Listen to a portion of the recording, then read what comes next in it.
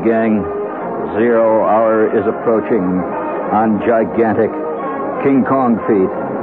0 hour is clumping through the bushes. Are you ready, gang? It's getting closer and closer, and I can hardly wait. I can almost taste it. The lights are on. Shepard leaps onto the stage, and once again... Oh, I'll tell you this. You just can't the excitement. Hey, listen. Speaking of total excitement, now wait a minute. Now I got into a real hassle with a guy the other day, George, and I just want you to hear this. It was on the Joe Franklin show, and we got into a real hassle. And you know, there's a belief around in this country these days that everything that somebody mentions is new. I mean, if people talk about drugs, it's like that's a whole new bag. You know, they just invented heroin. You know, about maybe 6-7 years ago. It never existed before. You know, and everybody believes this. See. And so he says to me, he says, well, now you take ecology. He says, nobody ever worried about ecology before this time, right? Well, what he meant is he didn't. Yeah. Now, I want you to listen carefully out there, gang. Seriously. I want you to listen to this. Now, if you really believe that the whole concept of ecology is a whole new bag, you know, the whole thing about preserving the everything and the environment and all that stuff is new, I'm going to read something to you. Just listen carefully. This is very official. And it comes from a journal published in New England, and published in Camden, Maine. I believe it's the New England Journal. And listen to this. Official instructions, this is a quote, official instructions issued for the settlement at Permaquid, Maine in 1683 include the following. And this is a quote from the official instructions, in other words, the laws, really, of this tiny settlement in Permaquid, Maine in 1683. Now, when do you think when was the country settled?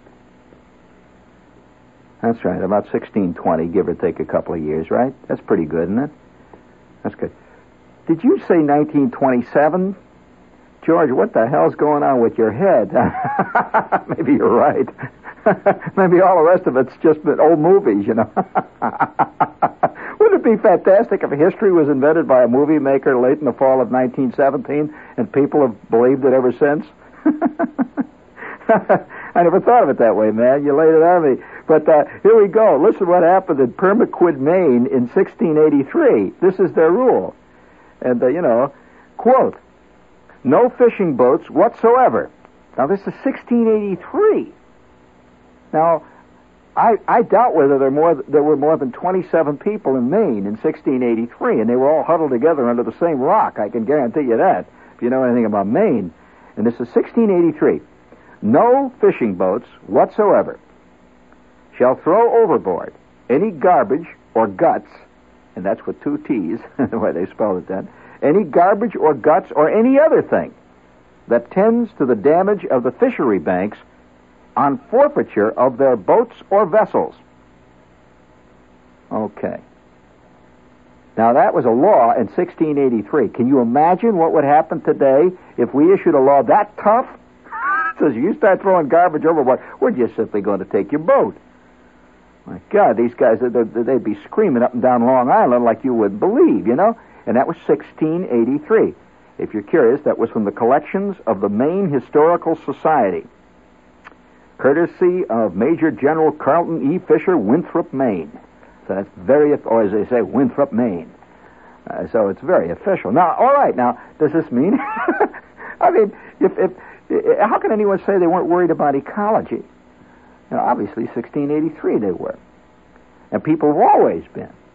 The only difference is that today that concern is getting a little publicity. But it was always there, man. I'll tell you this. Listen, speaking, if you think you've seen places that are... Now, I'm going to tell you an absolute truth story. I raise my hand and I say, man, listen, I'm going to tell you a true story. I come from a section of the country that was so polluted from the very time, from the earliest days I can remember, I was a little kid, you know, that sometimes you could hardly see the sky. I mean, actually, you couldn't see the sky because it was, blast furnace dust and all this stuff coming out of us. That we had refineries. Refineries covered the entire horizon, as far as the eye can see. These big flat round tanks, that look like giant aspirins laying there on the ground, and of course all around all these tanks they had all these things, with the smoke coming out of the top, and they're making kerosene and jazz, the refinery, and back of that was this great tremendous backdrop of steel mills. Well, of course, when everything is going full blast, the refineries setting up this jazz, the steel mills. Well, I'll tell you this, man. You didn't see the sky. What you were looking at was the underbelly of the smoke cloud. That was called the sky. And once in a while, you'd see a bird fall out of it. Well, I'm going to tell you a true story. One afternoon, I just want to say, if you think you've seen pollution in your neighborhood, in your area, now this is hard to believe, but I'm going to tell you it for what it's worth, and it actually happened. One afternoon, and it was late in the fall, just like now. One afternoon, there was suddenly outside, I'd come home from school, and suddenly outside you hear all these sirens, wah, wah, woo, there's sirens everywhere, people run out, and of course we were always having sirens, because with all those refineries around, about every 6 or 7 weeks you'd hear boom. Oh, the sound of heavy explosions are very different from the sounds of little explosions. They have your what the hell's boom, and there's a reaction that comes back. You ever heard a real heavy explosion, and you can feel the ground once in a while. You go boom, boom, and this giant mushroom cloud would rise, and that one of those big babies went off. Oh man, I remember. Well, you get into that, and then you'd hear the sirens, see, from all over, and the people would all run. Well, on this day, you hear all the sirens, see. So, like everything else, you always would go out and take a look and see what the scene was, what it was like, man. And you hear the sirens going, and we couldn't believe what we saw. I mean, a fantastic sight. As far as the eye could see, from one end of the horizon to the other, was a tremendous curtain. It's a curtain. A curtain of black smoke is rising. If you can imagine a curtain that stretches as far as your eye can go to the right and as far as your eye can go to the left, right? It was a curtain of black smoke that was going up, and in the black smoke were these tremendous tongues of dark red flame. You've seen that kind of fire where the dark red flame is roaring up through the black smoke? That's a hot fire, man. Well, everybody rushes down there, and what had happened was that we had a river called the Little Calumet that flowed, and this was called the Calumet region, by the way, after the Calumet Indians, and the Little Calumet River flowed right through that area there, through the steel mills, right through the refineries. Well, on this one day, obviously, it came to a head. Some guy either threw a cigar butt or a match into the river, and the river was on fire. The river was on fire, absolutely, the river. Well, if you think the Raritan River is bad, friends, I mean, can you imagine a river that just goes up in smoke? Well, they had to come from miles around with fire trucks, and I'm telling you the truth, and squirt water in it. I mean, there wasn't no water in that river no more after all the pollution. The pollution forced it out. There was nothing but glop. And I mean, highly, very volatile glop, you see. So it just rose up there, and I'm out there. That's the first picture I ever took. The reason I remember this so vividly is because I had just gotten a camera for my birthday. Did you ever hear of a Univex camera?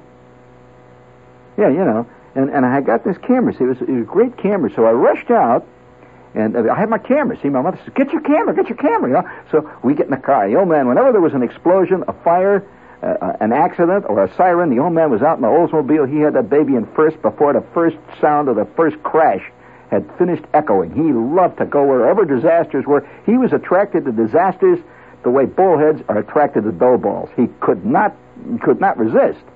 And so we were down there, and thousands of people all staying in line and looking at the fire. See, the whole river's going up.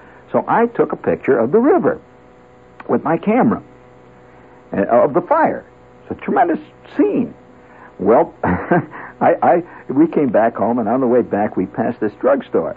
And Mr. Cannon, by the way, was the guy that ran a drugstore. So my mother says, why don't we stop and take the film in and give it to Mr. Cannon? You've shot all the film, and maybe he'll develop it. And sure enough, Cannon says, hey, you got pictures of the fire? And I said, yeah, I just...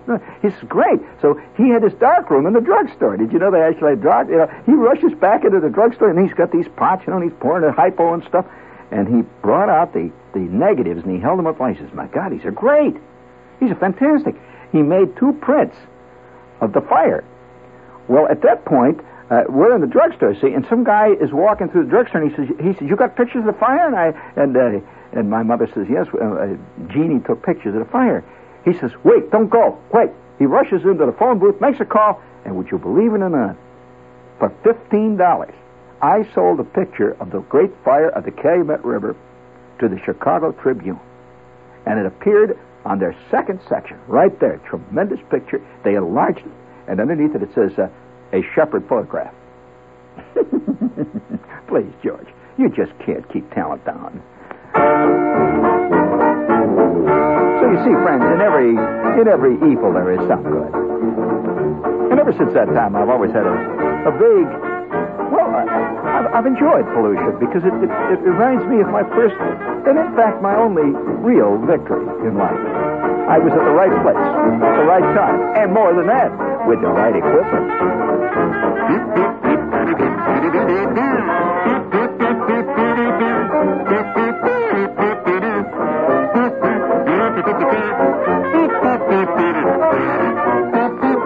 George, this is a serious show. It's about ecology. Oh man, hey, speaking of being at the right place in the right time, wouldn't you love to have seen this? Now wait a minute, I got this thing here. Listen to this. Wouldn't you just once? Wouldn't you like to have something like this happen? Like, see, you're driving along in your car, and what generally happens to you when you're driving along in your car? What? All right, you run over an old tire iron, right? You get a flat. Or, you just ride along and the rain comes. That's it. Nothing really great happens. Listen to this story from Sacramento, California. Just once I would like to be present at a thing like this. It was raining silver dollars on Interstate 80 near Sacramento.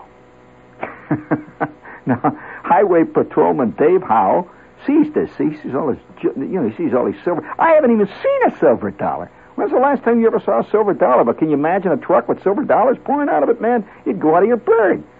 I mean, I would. I don't know about you. I mean, obviously money means nothing to you, but I'm a coin collector, I kind of like to collect silver dollars. You can collect the pennies, the dimes. I'll collect the cartwheels. But nevertheless, the silver dollars were pouring out of the back of this thing, and the patrolman, Dave Howe, drives up and he says, hold up, pull over, your truck is leaking. What are you trying to do, pollute the highway? Well, sure enough, it had sprung a leak. And about 4,000 silver dollars bound for Nevada gambling casinos were missing. They had dribbled out the partially open back door of the truck. What a fantastic scene.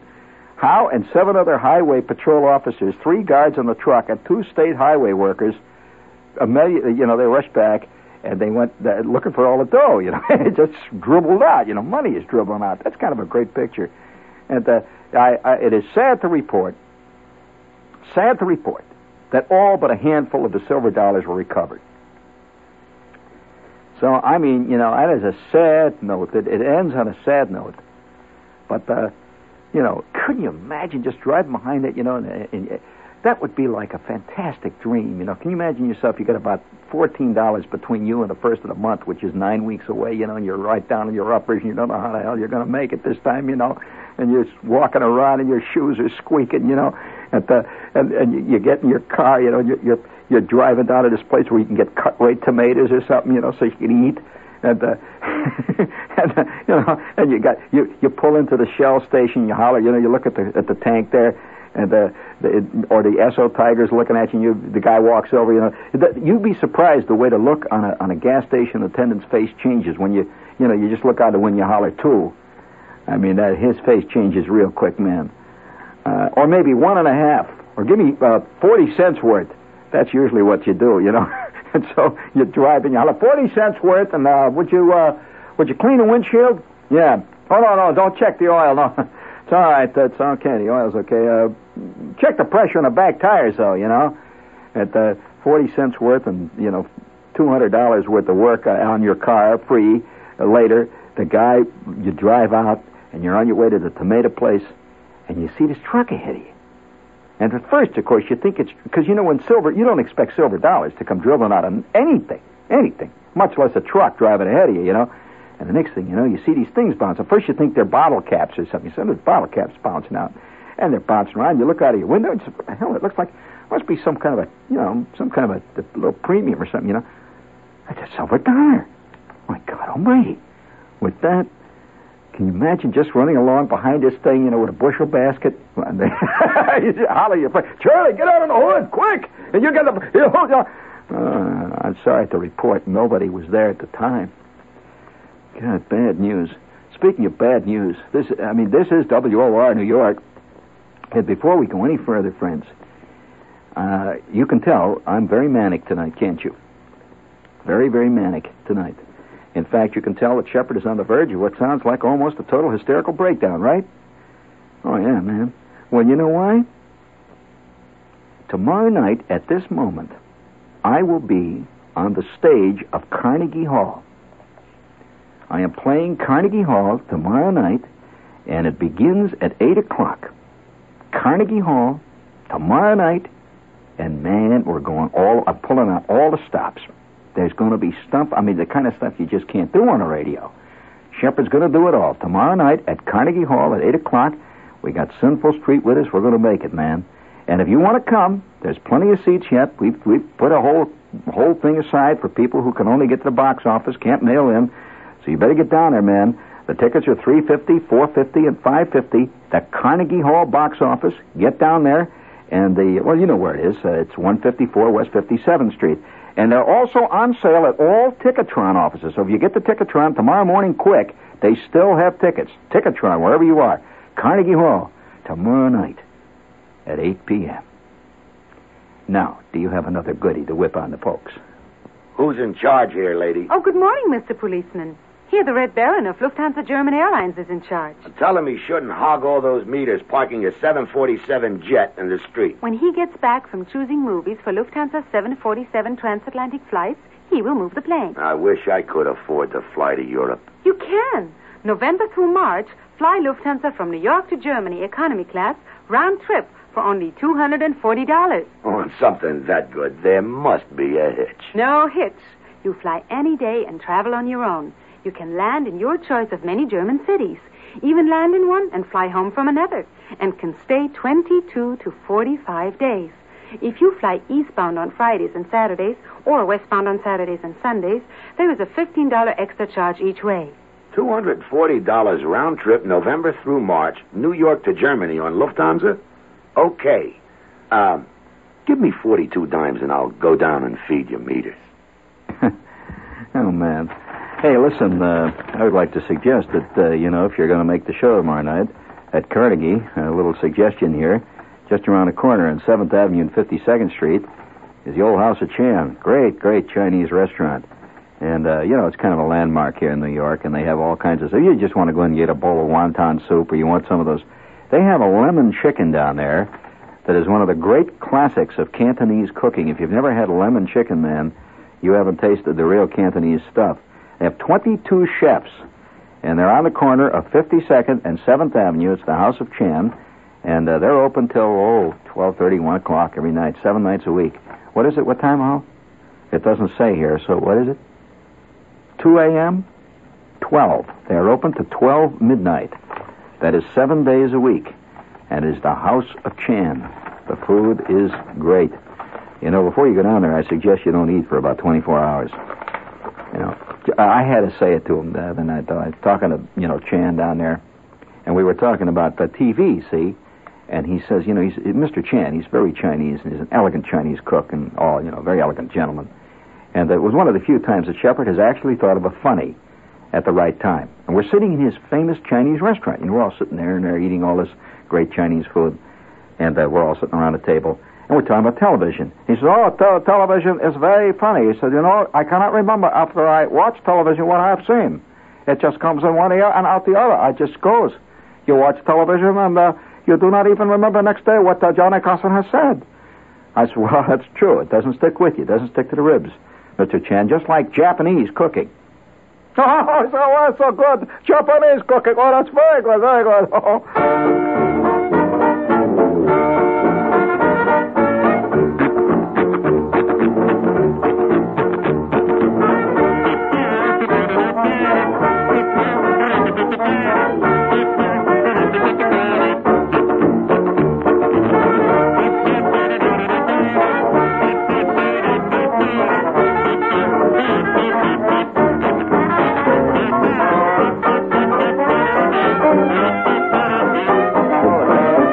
You like that sound, don't you, George? You know, it's funny how some people just absolutely hate the sound of a kazoo. They really do. They get red hot about it. And other people love the sound.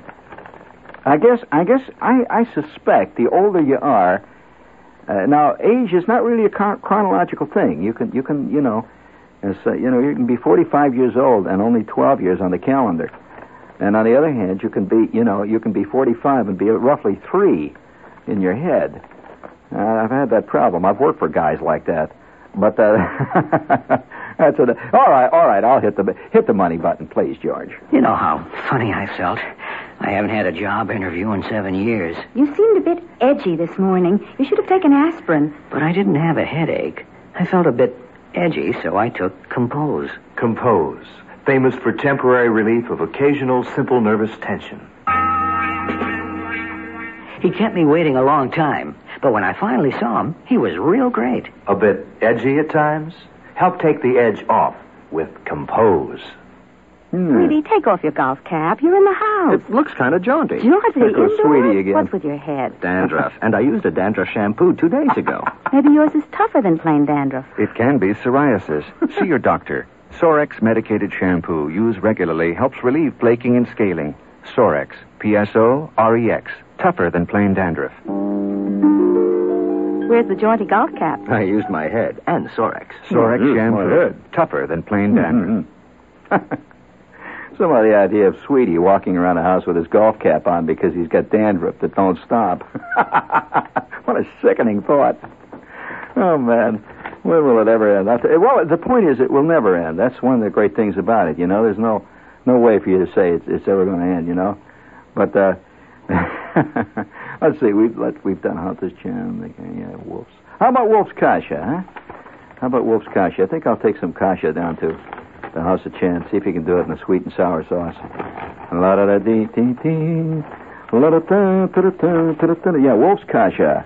And if you haven't tried this delightful dish, friends, Kasha. Oh, Kasha. Kasha, come sit upon my knee, my little chickadee, my little Russian vixen. Kasha. That sounds like some chick I should have known but didn't.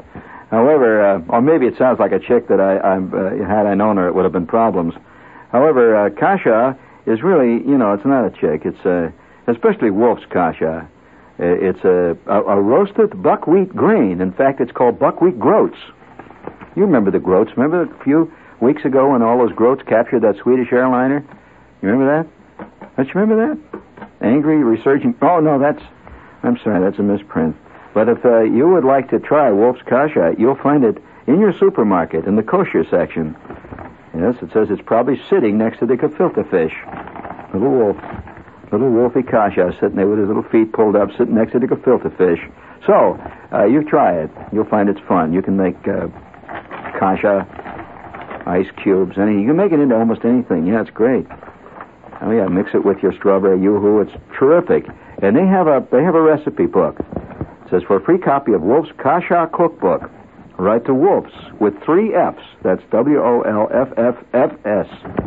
That's the Ukrainian Wolf. To me. M-E. That's box M-E. W-O-R, New York 10018-800-1108. Achachonya, Razmatazi, Rudy Tootie. Hey, get set for the rugged winter driving ahead. Is Mayor Lindsay listening? Every year it seems like everybody wants to lynch Lindsay every time it snows in this crummy town.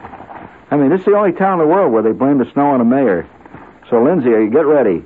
Get set for the rugged winter driving ahead, Lindsay, during pick-a-pair time at your local General Tire headquarters. And if he wonders who you are, tell him you know me. I'll fix it up. You say, hey, you just look like Lindsay. That's funny. Everybody says that. Take your pick. Winter tires start as low as $37.90 per pair, and regular tires start as low as $35.90 per pair. I guess winter tires are different from, regular tires. Boy, what is the difference? I don't know. In Maplewood, see Dicker Herb at World Tire Company, 1725 Springfield Avenue. Dicker Herb. Herb's the short, fat one. The thick glasses, you can recognize him. He cries a lot, but you sneak up quiet on there and don't scare him. He'll be all right. I'm thinking about that, all that dough pouring on the back of that truck. Did you ever find any money? No, come on, don't fake it. Did you ever find any money? No, I mean actually find dough. I mean actually walk around, and all of a sudden you find dough. Well, you know that some guys walk around this town, and all they do is look down for money. And you can do it. I mean, if you really if you really stick with it, and you don't have to declare it either. And there's this one guy in town that I read about. Now, of course, you can't trust the papers. You know how they are. Do you know that if you believe the papers, my radio show is not even on in New York? Do you believe that? They do not list it in the Post. No way. I'm simply not there. So, that's a great gap, Post. I am here. Whether you like it or not, you crummy rag, I'm here. So as far as I'm concerned, you don't exist, Post. You're only good to put under guinea pig cages. And even then, you don't do so good. It soaks right through. Get the worst jigsaw. You got the worst crossword puzzle in the business, Post. All them four-letter words. And Bob Williams, when are you going to learn how to write? You sound like a concrete block rolling down a flight of stairs. That prose sings. He's always looking for significant shows. It's been years since I've seen a significant show. When are you going to write a significant column, Williams? How's that for dealing with my future here in this town? The Post can destroy you. Look what they did. Well, I just have to get back in the swing here. I've just been thinking about that dough. And I did find some money once, and I'll never forget it. It forever gave me a sense that any minute now something great was about to happen. Now, if you walk around... Well, I'll tell you about the guy that I read about. He averages roughly $11 a day. Averages $11 a day. Just walking around and looking down at the sidewalk. That's not bad, I mean, I know at least 3 talents in this town who haven't averaged $11 a day since they had a paper out. But nevertheless, the facts are that this guy averages about $11 a day, just walking around town looking down at it. And, just looking at the ground. And, yeah, it's true. You see pennies on the street. A lot of people just don't pick up pennies. They just don't. But one day, I'm just going to tell you a little story. It's kind of one of those great little momentary things that happen to you. I say that if something really good happens to you once, unexpectedly, you can be euchred into believing that's the way life is. It can be a terrible thing ultimately, see.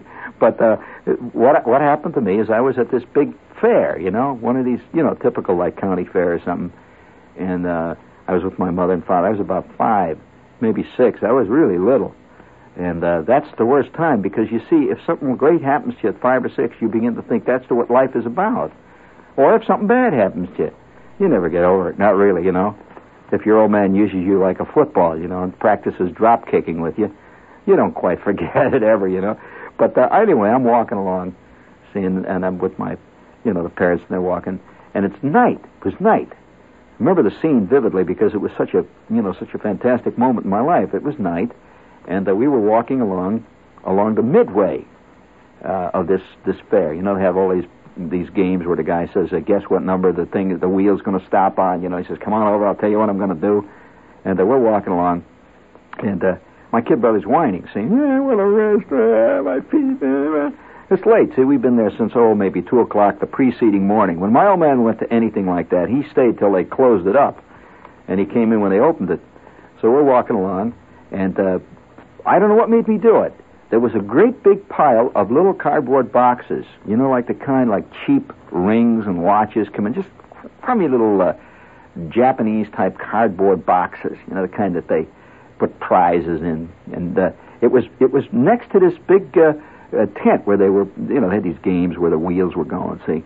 And I'm walking along, and they had a big pile of them. It must have been about 4 foot high, about 6 feet around, and there was a guy sweeping them up. I don't know what these boxes, just a lot of little old boxes, about the size of matchboxes, see? And he's sweeping them up, see? And he's burning them. And he's sweeping them up, and he's shoveling them up, and he's putting them into this wire basket that had a fire going. He's, burning up the stuff. He's cleaning up the area. He's policing the area, right, George? You know what policing the area is, right? That's the correct term. You and I both know about that term. Yes, indeed. I have policed areas in my time. Had nothing to do with cops. Yep, that's right. Strip them down. I want you guys to police the area. I want to see nothing but elbows, and, well, that's another story. And so I'm walking along. I see this pile there of stuff burning, and something made me do it. I just picked up one of these boxes. I'm about 5 or 6, and I pick up one of these boxes, this little box, how kids do. And I'm carrying the box now. Got a box. We must have gone another half a mile. And finally, my mother says, I'm going to sit down. My feet hurt. You're just going to have to stop for a while. The old man never stopped. She said, I'm going to stop. And Randy's crying. So let's sit here for a while. And then, we'll get our bearings, and then we'll finally go to the parking lot. So we sit down on this bench. I sit on the end of the bench, and my kid brother's next to me, and the old man's walking around looking at the scene. And at that point, after carrying this thing for an hour, I opened up the box. And in it, neatly folded and creased, is a brand spanking new $5 bill. Well, $5. I mean, to a guy who's about 6, that's the equivalent of, the double, triple, total, unbelievable jackpot. In fact, that's not only when you're 5 or 6. When you find $5, you ain't going to forget it quick. Right, George? So I picked up the, $5. Well, I made a classical mistake, which has been pretty much the story of my existence. I made a classical mistake. I said, wow. I said, look at this. Hey, Ma, look at this. My mother says, what have you got? She says, where did you get that? I said, what's in this box? I found this box. She says, $5. With that, the old man says, $5. Well, you found $5. I said, yeah. He says, well, here, I'll take care of it so you don't lose it. He says, you don't want to lose it now, do you? Achachonya, razzmatazz, a classical mistake. I've learned since, of course. There's a lot of stuff you just don't blab about. If your big, fat rubber mouth would stop moving once in a while, maybe you'd get ahead. You ever had that feeling? Have you ever sat there and said something, you're just sitting there talking, and you keep saying to yourself, why the hell am I saying this? Why don't I stop? I'm doing it again. I'm wrecking the whole deal. Blah, blah, blah, blah. You're talking away. Yeah, well, that's, the fatal error. I bet Nixon has that problem. I bet every politician has it. I'll bet Nixon, every time Nixon says, I want to make this perfectly clear, I bet something says in his voice, damn it, you weren't going to say that again. I'll bet it does. And I'll bet in fact, if you're an accomplished performer, if you've done a lot of performing, and let's face it, I have spent my life doing that, you can tell when you watch a guy when he's fighting against doing something that he always does, and other people have told him that he shouldn't do this. You could see him fighting. For example, there's one actor, a well-known actor, who has hand problems. Now, what is a hand problem? Well, that means whenever he starts going, he starts, talking with his hands, see? Very distracting. Not only is it distracting, it's simply bad technique. You see a lot of this on television. You see a lot of bad performers that are doing TV commercials. They start doing with the hands all the time. Somebody ought to say, look, before we make the next shot, Charlie, I'm going to tie your hands behind you. I'm going to get a pair of cuffs, put them behind you. Well, I can always tell when his actor's fighting it. See, he'll go halfway through a scene, and you can see his elbows twitching. There's something that says, "No, for God's sakes, keep your hands down. Quit flapping your hands around. You look like a flock of pigeons taking off. Now, come on, you ain't Chicken Little. You ain't gonna flap your wings." And then all of a sudden, he'll get deeply involved in the scene. And flappity flap flap, on goes his hands again. It's shot. He can't do anything. You can't fight against it. And you get so that you know these things. See. Well, I'm sitting there thinking, at that moment in my life, I should have learned, keep your fat rubber mouth shut, opening your trap. About that dough. You blew it again. Well, you fight against yourself. You fight and you win. You fight and you win. And sometimes, you're just. Have you ever been consumed with the desire for revenge? Now, some carry it out, and the rest of us just walk around, and it cooks in your head. How many times have you thought of sweet revenge, of various things you would like to see done to various guys? And you imagine yourself doing them.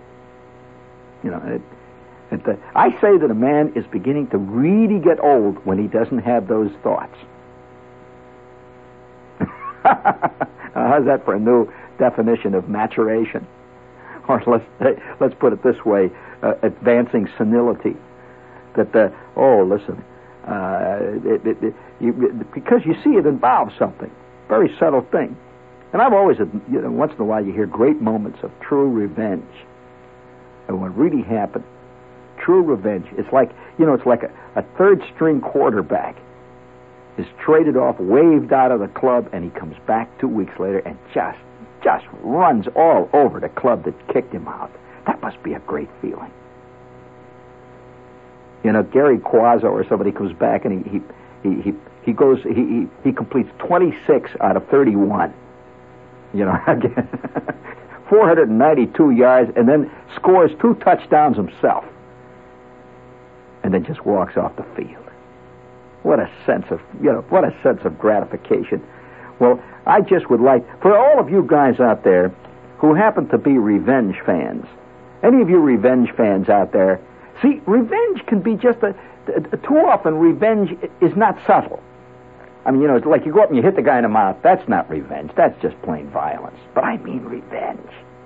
Sneaky revenge.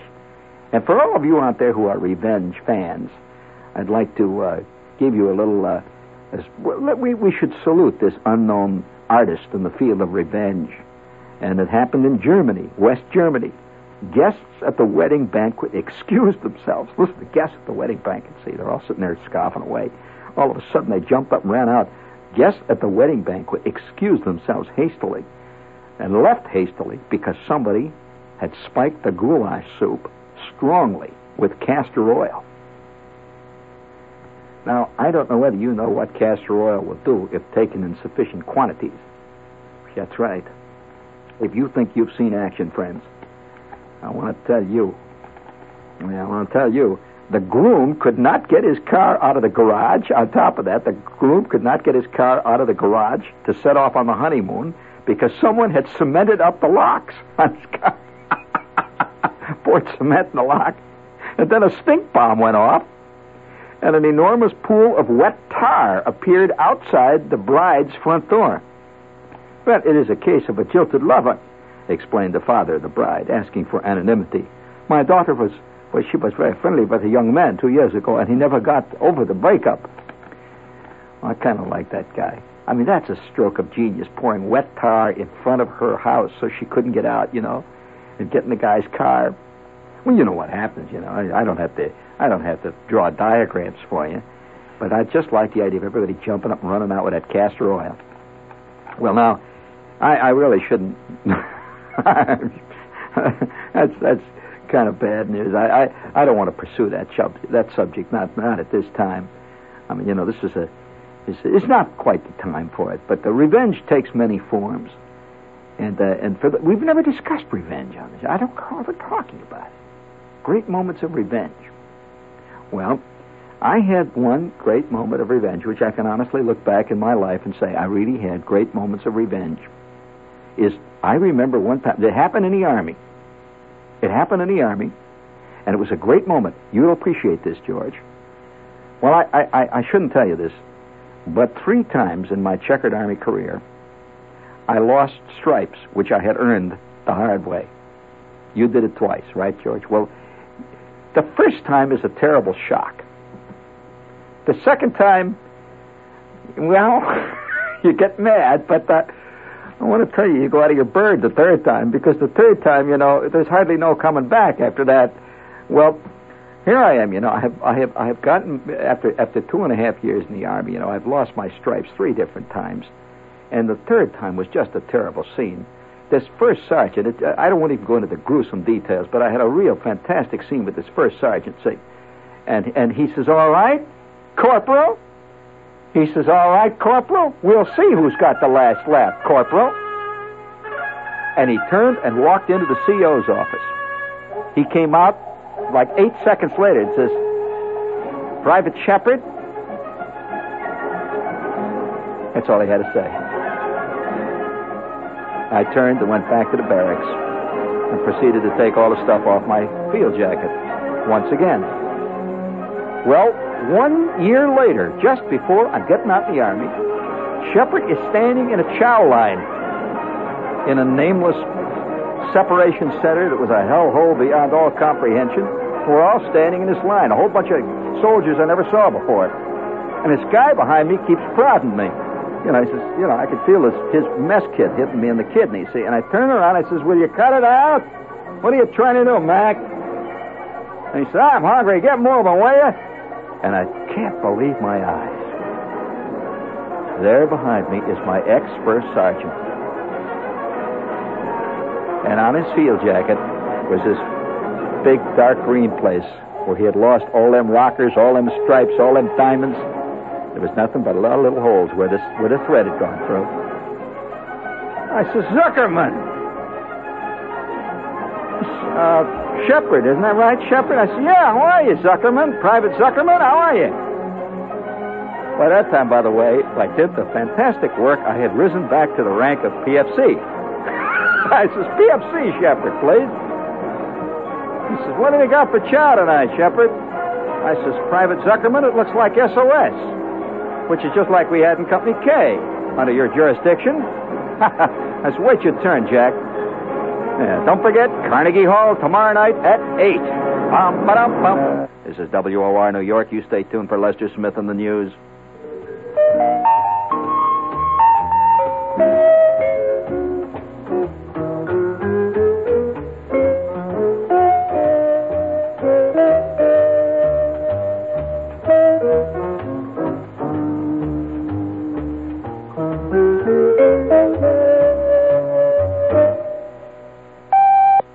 This is the news in detail on the hour from the WOR newsroom. House Majority Leader Hale Boggs of Louisiana and United States Representative Nick Begich of Alaska are missing on a flight from Anchorage to Juneau. They were traveling in a light plane, and the pilot had taken a route lined with mountains. The 2 congressmen were on a campaign trip for Begich, and the only hope held out for them is that somewhere along the route they landed to make speeches, but that's been a long-shot guess. 2 other persons were aboard the plane, Russell Brown, an assistant to Begich, and the pilot. Boggs was in Alaska campaigning for Begich. 3 inmates of the Queens House of Detention sawed through bars of the 3rd-floor window and made good their escape tonight. A 4th inmate also made the break, but he was captured in the prison parking lot. The escape came only 30 minutes before the 9 p.m. lockout. Prison officials at first reported only 1 escapee. Then it was discovered that 3 were missing. A bomb explosion in the new Sheraton Hotel in Buenos Aires has killed a Canadian woman and critically injured an American. Police suspect that the bombing was the work of supporters of former President Juan Perón, who fled that country and took sanctuary in Spain in the mid-50s. Some time ago, there were reports that he had been granted permission by the Argentine government to return home, but nothing recently on that. 2 New York college instructors are among 5 persons arrested today on charges of conspiring to smuggle $2.5 million worth of cocaine through Kennedy Airport. They're identified as 35-year-old William Etra, who teaches television and cinematography at NYU, and Stephen Hochberg, a creative writing instructor at Staten Island Community College.